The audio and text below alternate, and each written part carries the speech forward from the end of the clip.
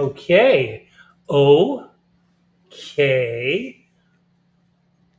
Guess where we are? Where, Pej? Where are we? Welcome to Peggy's Recovery Corner. I'm here today with my dear friend, Jordy. In some circles, Jordan, but Jordy. Yeah. It's so good to have you on today. Thank you for having me here today. Truly, like you're one of my best friends, and you. I don't know if you know that or not, but I love and adore you. It's so good to have you. I've wanted you on the podcast for a while now.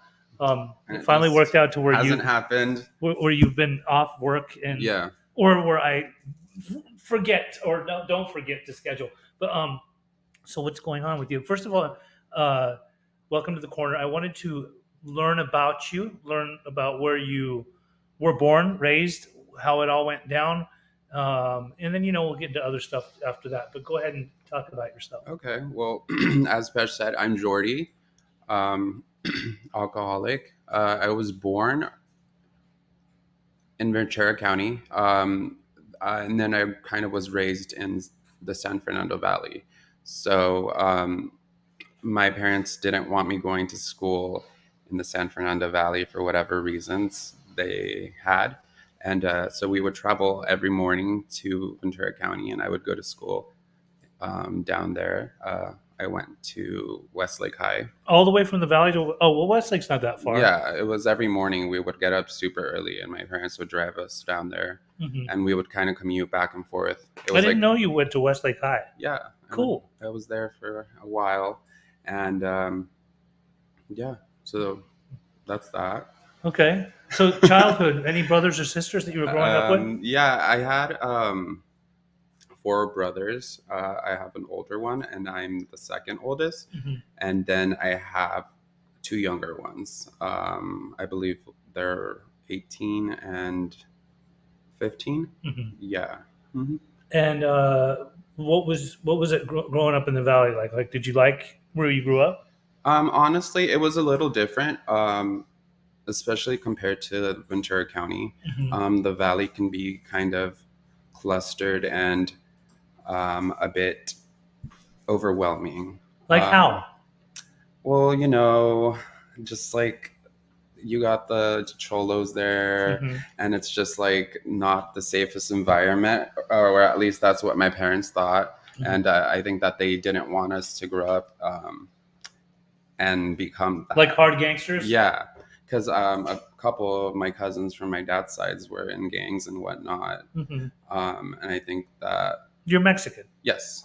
100%. hmm Okay. Yeah. And I think that that's what my parents are scared of.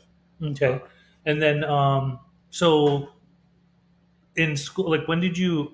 Are you primarily an alcoholic? Because you said alcoholic at the beginning. Yes, primarily alcohol was my thing that I love to drink. Of course, it started off as a fun thing to do Mhm. on the weekends, Mhm. and then it just got out of hand. I mean, the first time I started to drink, it was fun. I had fun. I grew up pretty, like, I don't know. I was just like always shy. I was always shy, and I always felt like I didn't fit in. So I was always quiet. And when I started to drink, like that wall or those insecurities that I had kind of went away, and I was able to kind of be myself, so to say. Was there alcohol in the house, or how were you getting alcohol? Well, I didn't really start drinking until I was around 18, and even then, I would hang out with like older people, older coworkers, and we would go to parties like every weekend. So alcohol was just there. And what was your job during that time? That they were coworkers. I was working with disabled adults. Okay, so you've been doing that for a long time. Yes, I've been in this type of work. I've worked with disabled adults. I've worked with disabled children, and I've also worked with uh, elderly with dementia and Alzheimer's. Mhm. And I'm currently working at assisted living, helping seniors. So back then, like, what even got you into working with disabled adults and children and such? Well, at the time, my dad had a girlfriend, and she was working with disabled adults. Okay, so you just And took an interest in like yeah, helping. and I mean, because I had nothing to do. She asked if I wanted to come and volunteer with her, Mhm. and I did, and I was there for a couple months, just like volunteering and helping, and it was pretty fun. I got to kind of like, ex- I kind of got to experience. I don't want to say the mindset of a disabled person, but I guess I got to know them, Mhm. and I realized that they're pretty much just like us. Right. They just process things a little bit different. Mhm. And the longer I volunteered, eventually I knew how to do the job, and they offered me a job once I turned 18. Okay. And then from there, it was just, I went up. But drinking started at a very, very young age? No, drinking started around 18. 18. 18. 18 for me. Okay, so then, Yeah, because growing up, my dad was so strict. Kind of, we were like the cookie cut family. Like we couldn't do anything that wasn't in his eyes okay, mhm. or we would get in trouble. And so I stayed away from like the drinking and the drugs and the partying. Mhm. But once I was 18 and I didn't really have that control Right. anymore from him, I just started to kind of do what I wanted to do. Mm. So as life went on, Hmm. how old are you now? I am 27. Okay, and you're a year and a half sober? Yes. I've seen you Hmm. for a few years. I think I first would see you down in Orange County at certain places where people meet up to go practice their recovery. That's for Hmm. better sake of words. And back then, I used to see you, and you were very quiet. Oh yeah. You were to yourself. Um, you didn't say much to hardly anybody. Yeah, yeah, I remember. I would sit in the back of the meetings. Uh-huh. That was like my favorite place to go. Right. I'd have my headphones in because I didn't want anyone talking to me. Hmm. And I was just super like scared of everybody, scared of what people would think of me, scared of what they would say. And when I first got into recovery, like I didn't really know what to expect. Hmm. So that alone like had me in fear. Hmm. Mm. Well, when you say that you were in fear of what? Like, what, okay, so did you grow up a fearful, like youth? Like in your youth, were you a fearful individual? Yeah, pretty much. I mean, like I kind of mentioned before, my dad, he was super strict. Hmm. He was abusive mentally, physically, and verbally. Okay. So I was scared pretty much of doing anything wrong. So yeah. Okay. And then, besides the trauma within the house, was there trauma growing up too that you can remember? Of course, I remember at a very young age, my oldest brother started to molest me. Hmm. I think I was around 10 at the time. And I didn't say anything because I would get threatened by him. Hmm. And that lasted a while until like I was kind of old enough to like be like I knew what was going on already and I knew that it wasn't right. Is your oldest brother still in your life? No, no. Okay. Do you want to talk about it? Like, what happened to him? Is he Oh, I don't mind talking about it. gone? Honestly, I don't really know what happened to Mhm. him because I was also kicked out of my house when I was 16, Okay. and after that, my mom and her side of the family kind of stopped talking to me, Hmm. and I moved to the San Fernando Valley permanently with my dad. So I don't really know anything. This is your blood brother? Yeah, Okay. You just don't know where he is. yeah, I don't know anything. I don't know where he is. I do know that. Um, Maybe a couple months back, I had the Ventura County Police Department call me in regards to my brother Mm. and him speaking up about what he had done to me growing up. Wow. And And were they coming to talk to you because something else had happened, or was there a report filed or um, something? they weren't able to say over the phone, Hmm. but they offered me the opportunity to go and speak with them. And I chose not to, Hmm. just because like that chapter of my life I've already worked on, Hmm. and I didn't didn't really feel like opening it up and having to go through all that again. Okay, Yeah. that's fair. So, do you think that throughout your life, when you would drink, because of some of the trauma that you had endured, however much it was, that you were numbing out just so that you wouldn't feel, or did you like just drinking?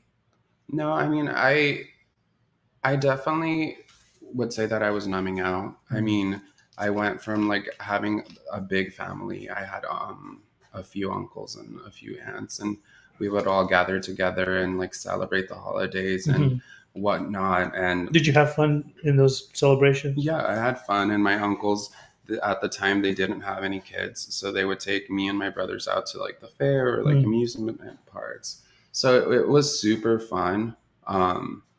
So I went from that to like not having it, kind of just like it kind of made me feel some type of way. Like I felt sad and I felt abandoned and I felt hurt.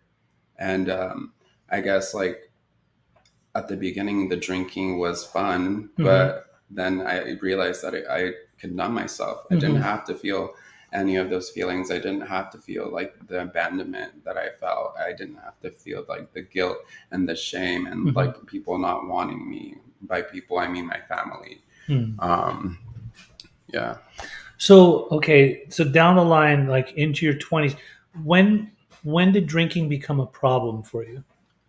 I think it became a problem once I didn't want to feel anything at all. Which was like in what, your early 20s? I know the first time I met you, if you're 26 now, I think I probably met you when you were 23, Around there, yeah. right around there. So I'd say like maybe 21, 22. It started to become a problem. Yeah, 21, I think. How did it become a problem? Well, I went from drinking on the weekends to drinking every other day to drinking every day to drinking 24/7. I would drink at work on the DL. What were you drinking? Vodka. Straight? Straight. My I God. got to the point where I could just drink it like water and it wouldn't like burn my throat or anything. But yeah, I would drink to black out. At work? No, I mean not at work, but in like on if purpose. I wasn't on purpose. If I wasn't at work, I would drink to black out. Okay, because you just didn't want to feel. Yeah, I was just tired of everything. I didn't want to. I didn't want to kill myself, but I didn't want to live.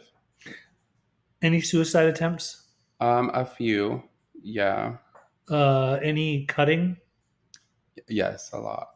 How old were you when you first started cutting? I'd say I was around 16 when I first started. How did you discover cutting? Was it by accident? Did someone tell you? Did you just think if I cut myself, I won't have to feel this other shit I'm feeling?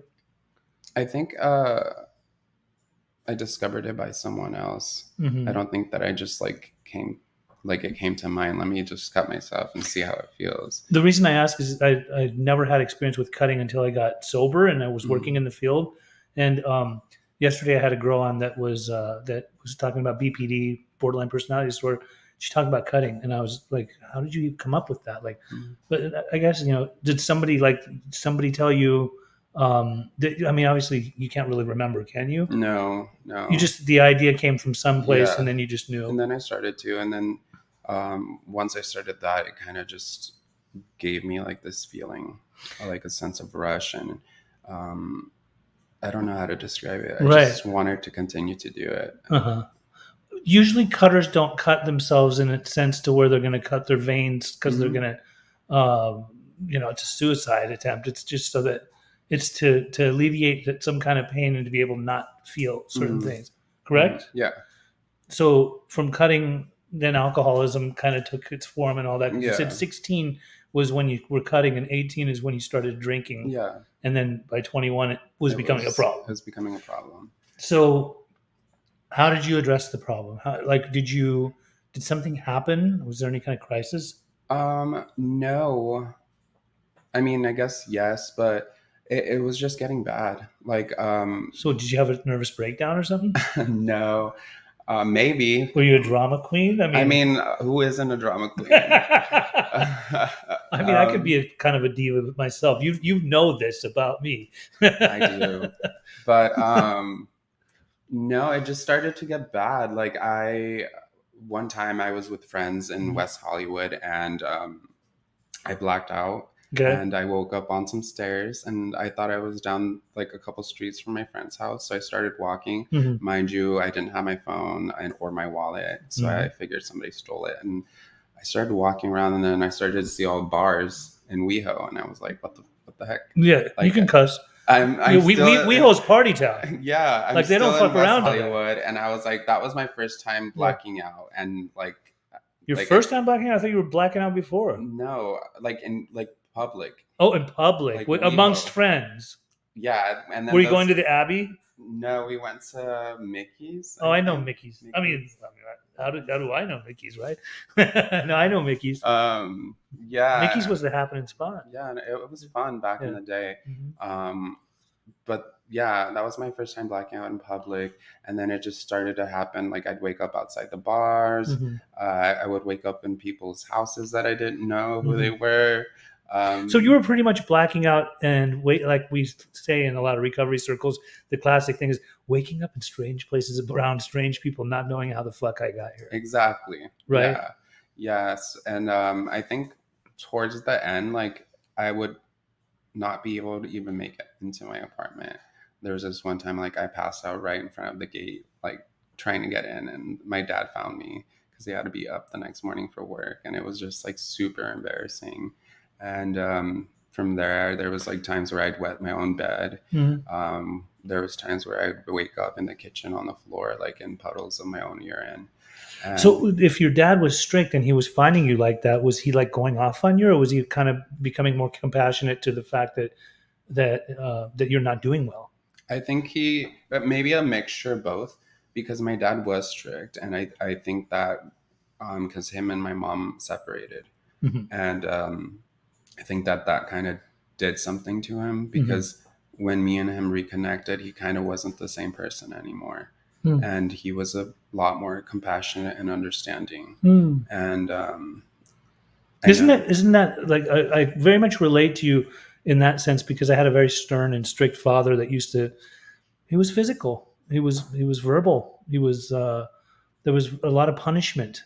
Sometimes it was with hands and objects and things, but isn't it a trip to see, like, when our fathers actually have kind of simmered it down and changed their flying off the handle type of behaviors, and like they see us for who they are as their kids, and they want to try to help us, because my dad really calmed down over the years. Yeah, like, he really calmed down. It's a beautiful thing. It is. Right. Like, I honestly resented my dad, and I wanted nothing to do with him.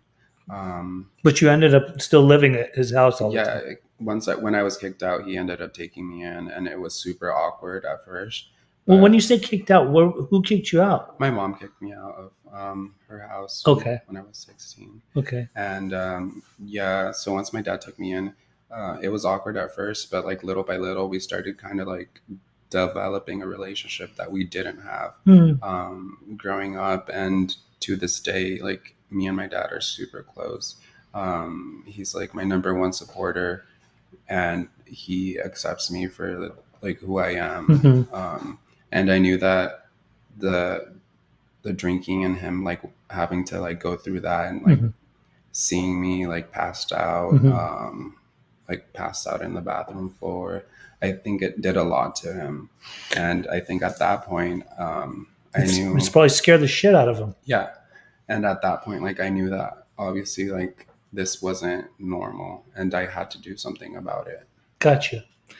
Well, now I want to ask you a few more things. Now, so I met you. I'd see you in the rooms. You looked like a young man that was sitting in the corner, right? I didn't know who you were. You were very nice and friendly. Like, you said highs and byes. That's about it. That's as far as I went. You were kind of silent, kind of mute, right? Then I believe that you were staying sober. You had gone to treatment. I think that's why I would see you, is because you were gone to treatment and down in Orange County. And I think you put some time together. I think you had actually gotten sober and you were working down in Orange County and like staying in a sober living, if I'm not mistaken, right? Yeah, I was staying at Jordan's sober Yes. living. Then I got a call saying that you're not doing well and you were struggling. And I guess you had gone to Encino or like back up to LA, Hmm. and you had been drinking. Yeah. You weren't in like taking recovery seriously, so you had been drinking. I helped you during that time. I don't know if you know that or not, but like I helped you get back into treatment, and Hmm. you did go to treatment, and actually you were there for a long time. It was a really good center too, Yes. and I think you put a lot of time together. But then, uh, here was the weird thing: during the time that you were there, suddenly I start hearing people refer to. They're saying your name, but they keep saying her, she, and I'm like, who are we talking about here? Hmm. I'm like, Jordy, like Jordan, like what do you mean her, she? Well, she identifies as a female. I'm like, okay, fair. I didn't even know that because when I was talking to you, like I didn't know Yeah. that, right? So so it was news to my ears. But then I would see you, and I thought, okay, like I get it. Like a lot of people say trans or Hmm. transgender or in transition and all that. So I didn't know. But then after a while, like it took me a little while to have to actually uh, get acclimated to referring to you as she. Yeah. Right now, obviously, non-binary is something that that's a term where usually they are referred to as they or their, right? Hmm. So you and then we talked about this a lot too, as far as being androgynous. Hmm. I mean, you know, I love Prince, and Prince has always been referred to as an androgynous Yes. individual. He's a man that can wear heels and put on eyeliner and steal your woman. I mean, I've loved that about him all throughout my life. I don't know why I did, because Hmm. where I was raised in Salt Lake City, Utah, like that type of stuff would have been referred to as like that's gay and this and that, right? So, but for some reason, like just I learned to love like Prince being able to identify with both his male and female side, like because he was inside with his feminine side and his masculine side, and Hmm. he just had that ability. So in getting to know you over the years and seeing you, like you know, you're one of my dearest friends, and it's so cool to see the many styles you have. Yeah. Like I can't dress, I can't. I've done the little face filter shits like on I'm not a pretty woman. Like I wouldn't make a pretty woman. When I see some of your pictures and stuff, I'm like, yeah, like she wears that shit well. I Hmm. mean, you know, I mean, so the hairstyles and all that stuff. That I love it. I absolutely love it. I'm fascinated by your style. What made you decide to start identifying as she, or do you still? I still identify as she. I prefer it. It's what makes me more comfortable. Mm-hmm. Um, I think growing up, I always knew that I was different. Mm-hmm. It wasn't until I did. I was in theater actually, and they let me play with makeup, and I was like, "This is pretty cool." Uh-huh. And since then, I started to kind of like mess around and play with makeup. Mm-hmm. You And do really good with makeup, not just on yourself, with others too. thank you. But yeah, and then I kind of just started to like get. I was really influenced by like a lot of the social media and like Jeffree Star and Patrick Star and like all the makeup artists and like seeing them being able to be themselves kind of had like a big influence on me, Mm-hmm. and it kind of just like built or not built it helped shape me and mold me into the person that I am today. Mm-hmm. I like to wear acrylic nails. Right. I like to change my hairstyles, A lot. hair And you colors. have really good hair. Thank So you. you have the ability to like change your hair like every other day if you want to do. Yeah. I haven't been able to do anything with my hair in about 2.5 decades. I mean, I could on the sides, maybe. Maybe one of these days I could grow out the sides of my hair. We could bleach it blonde and then like do some green Let's do tints. it. I'm sure you would like to. But yeah, and I like to refer to myself as a chameleon. Okay. I think that defines me. Hmm. I change everything about You me. do. Nothing is always the same. Right. I love that. So, couple of things. Like, do you feel like people look at you weird, different? Are they judging you? I mean, there was that fear that when you said in the beginning when you were coming to the recovery rooms, you would sit in the back of the room, but like, or do you not even give a shit? I mean, obviously that fear was there at the beginning.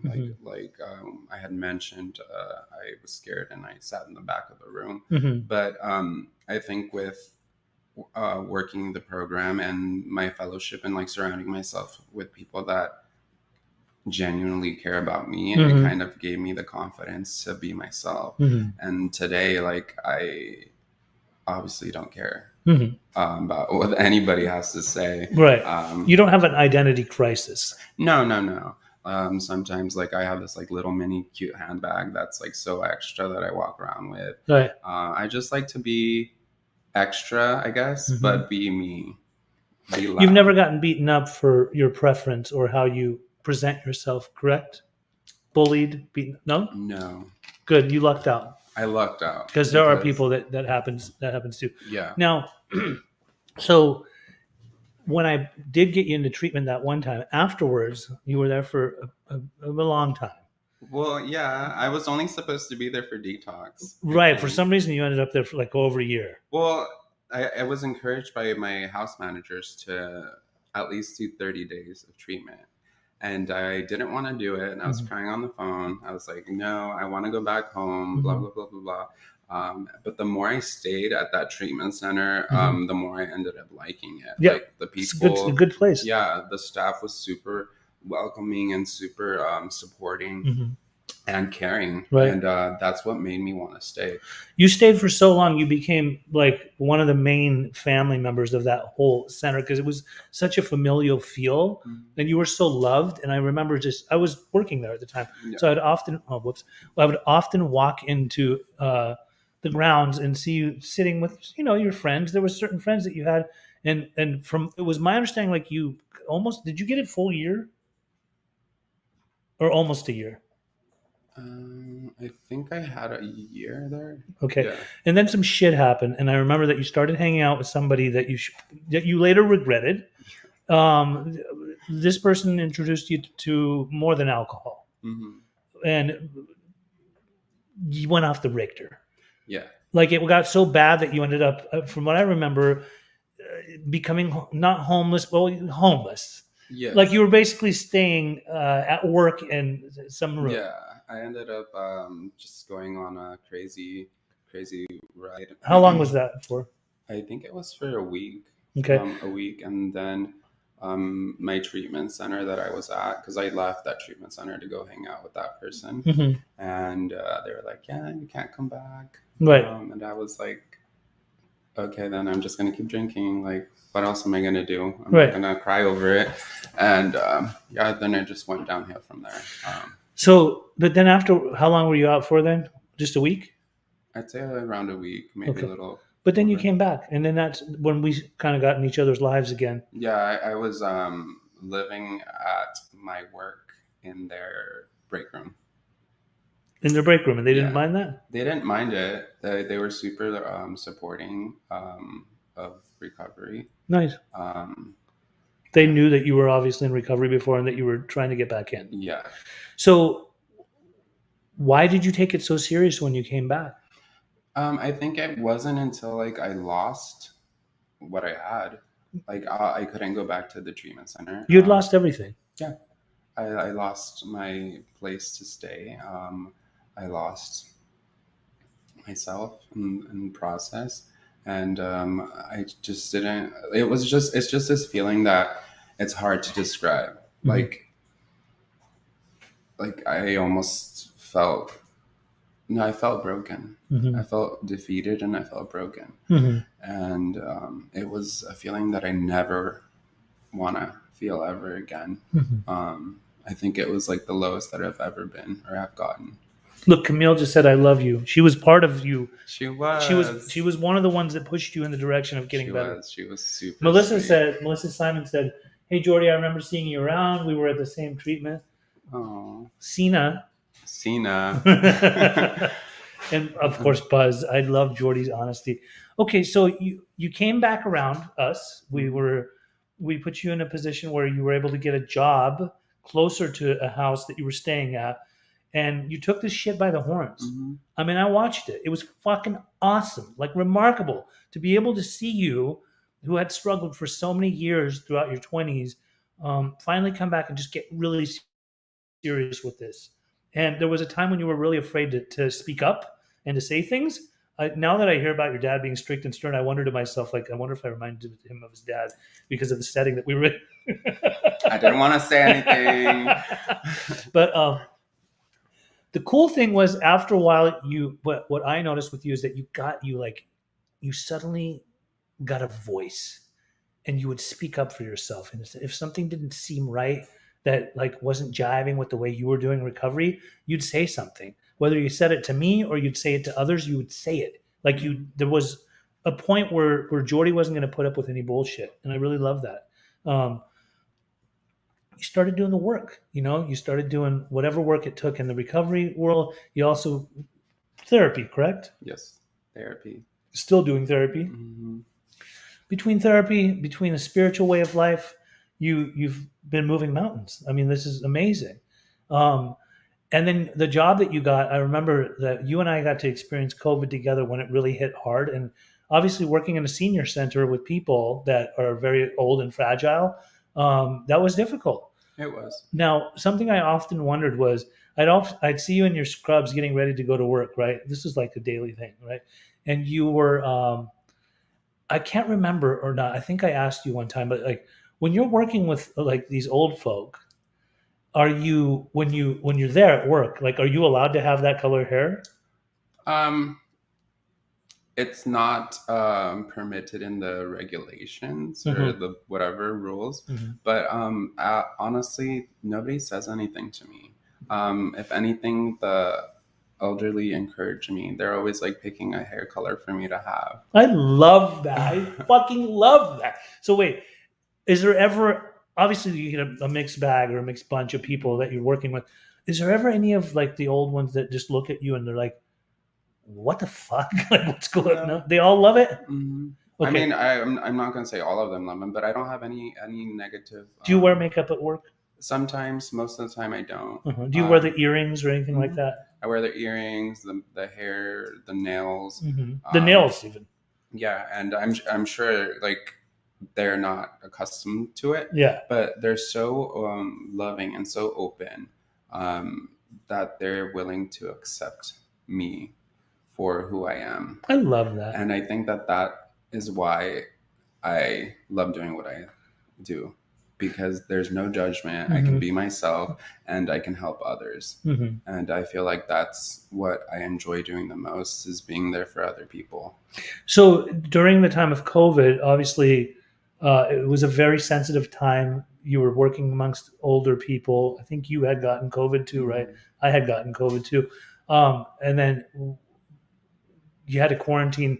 But didn't some people pass away that were there? Yeah, a couple of the people that I took care of Uh-huh. passed away um, during COVID, during the COVID Does outbreak. do you get so close to them that it hurts your heart when they pass away, or do you just expect it and it kind of be like you're desensitized and you're used to it? I Because these want people are in their last dying days when they're usually there anyway, right? most of them are, yeah. It's Some, hospice? yes, no, I mean some of them are on hospice, but most of the time they're just assisted living, Uh-huh. and sometimes they're fine. Like nothing's really wrong with them. They just need like a little assistance here and there. Mhm. But then, of course, with them getting older, sometimes they develop different things and require hospice and stuff Mhm. like that. So obviously, they end up going. But I try not to really attach myself to them, Mhm. just because like I already know what's You're already a ball of emotion, so if you start getting too yeah. attached, you're gonna Then like yeah, start crying and shit. yeah, and so I try not to. But I mean, obviously, sometimes I can't help it, Mhm. and it does get sad because like you're with like I'm with these people all the time, like 24/7 pretty much, and Mhm. I develop some type of relationship with them, Right. and it just sucks when they go. But I just try to like not let it get to me, and obviously they're in a better place. So I believe, this is what I believe, you're doing God's work. Mm, I think some of the most humbling moments that we can have in our lives is when we are being of service, not just to be of service to people, but be of service to people that are older, that uh, have lived a long life and maybe going soon. I used to have a friend before he passed away. His sponsees would come. Sorry, whoops. He was a spiritual advisor to certain people. The people that he was mentoring would come to him, and there was one guy in particular said that he was crying a lot and depressed and sad. And during that time, this is like way before COVID. Um, this guy would tell him, "Why don't you go grab a tray of and go get like roses and put them on the tray and go into like a convalescent home." And go and hand them out to all of the different people and just tell them that you love them. That's awesome. To get out of self, to not be Yeah. so like thinking about yourself and being so depressed. Go there and see how short life is and be of service to those people. And I think what you're doing, like you are basically, you show so much love. You care. You change people's diapers, if I'm not mistaken. You're Yeah. showering them, right? Yeah, basically showering them, changing them, Feeding them. feeding them, making sure that their beds are made, they have clean laundry, basically looking out for them. It's super, super like heartwarming.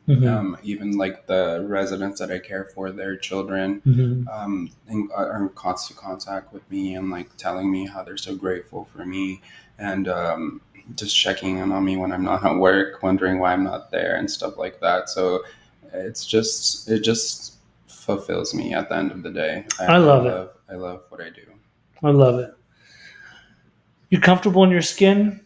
Very much so. You're living with sober roommates. You're happy in your sobriety. Yes. What's some of your future plans that you want to do with yourself? Well, I think that I haven't had my license in a while, so I think I want to work on getting that Driver's license? Yeah, and then eventually getting a car. Nice. And I don't know. I kind of don't like to plan things. You should make a makeup line. That would be fun. Would you like it? Yeah, I will. Okay. Would you be like my? I could probably help push you in that direction for sure. No, I mean like, can I? Oh, like you want to put makeup on me? Sure. Why not? Where would you start? You need to trim up these eyebrows of mine. I've never actually gone somewhere to have my eyebrows trimmed. Well, we can start with that. I know. I think we've had a couple of Persian boys that we put in your path that you have been able to trim up. I mean, sure. Oh yeah. Right. Yeah.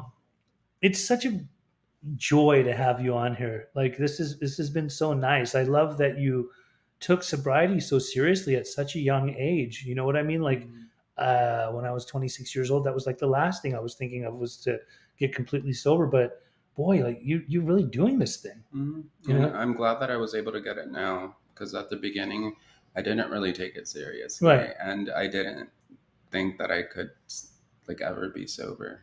And you're so plugged into this recovery community too. Yeah, I have a good fellowship. I have a few home groups. I have more than one, and I have a really good sponsor that I love and communicate with him with like any little thing. Right. He's always like down and open to hear and be there for me, and I just the love that I feel from him, from you, from my fellowship, from my roommates, friends, it just makes me want to stay. I did want to bring up one last thing real quick that was of great importance, and that you obviously went through one of the sober livings that we have. And I think this is a really big deal, and it should be talked about a lot more. There are people who are transgender that have a hard time getting into sober livings because they get discriminated upon. Sometimes, depending on if they're in transition, if they do not have female parts or male parts, usually some sober livings will just kind of tell them we're full, like to basically say like we don't have room for you because they don't know what to do, where to put them. Right. I myself, as you know, opened a co-ed house, which was I'd never really believed in co-ed sober livings before because when I hear co-ed, I think everyone's sleeping in each other's beds, right? But during that time, I was working with somebody that was a female. You know who I'm talking about. Mhm. That was identifying as a male, but still had female parts. So I couldn't just put that individual into an all male house because he had female parts. Yeah. So I ended up getting a female house manager and just having two different sides, females on this side, males on this side. And you were in that house for a while too. So, but I remember that in trying to find, we couldn't keep that individual in our house because the person kept acting out. I scoured sober livings from Los Angeles to Orange County to San Diego, and everybody I would talk to, everyone I talked to, they would always come up with 1,000 excuses of what we can't, we can't take that person, we can't because they this and that, and they identify. One person actually even said like, due to like access on the spectrum or something like that, like there's too many issues that come with those people. And the person that told me this was, I won't say who it was, but it was kind of alarming to get that, to be told that. But I want to let it be known that you came to our house and as non-binary, and it was never a problem. I don't think I ever had a fucking problem with you once. There was never a time where there was no episodes, no acting out. You were actually like one of the most coachable and teachable human beings and individuals that came through our house. And look at you now. Look at you now. I mean, you've got fucking bluish, greenish hair. You're so sober. Your eyes are matching your hair. No, but you're just a beautiful human being, a beautiful soul. Like truly one of my favorite humans. And when we interact, like it's always a joy to hear from you. I think that I would like to see you help a lot of people, especially, the ones that think that they're different and no one will love them or no one will accept them. And that's kind of like why I was super excited to be on this podcast, because I wanted to be of service to others that were non-binary or in the same spectrum, part of the LGBTQ plus community, that you can get sober. It is possible to get sober, and you just gotta like find the right people and stick with them, and those people will love you no matter what. That's what happened for me. If it wasn't for them, I don't think I would be here today, and I wouldn't embrace who I really am. A lot of people love you, Jordy. I don't know if you know that or not. Of course I do. And I'm glad that did you wear the Gaga shirt because of me? I did. Okay, because you just know my love and adoration for Gaga. Yeah. Is there anything you want to say before we sign out, over and out? No, I mean, I am just super, super glad that you had me here today. I love you, dear. I hope that this touches people or inspires others, helps people, whatever the case may be. I'm certain it will. We do recover. We do recover.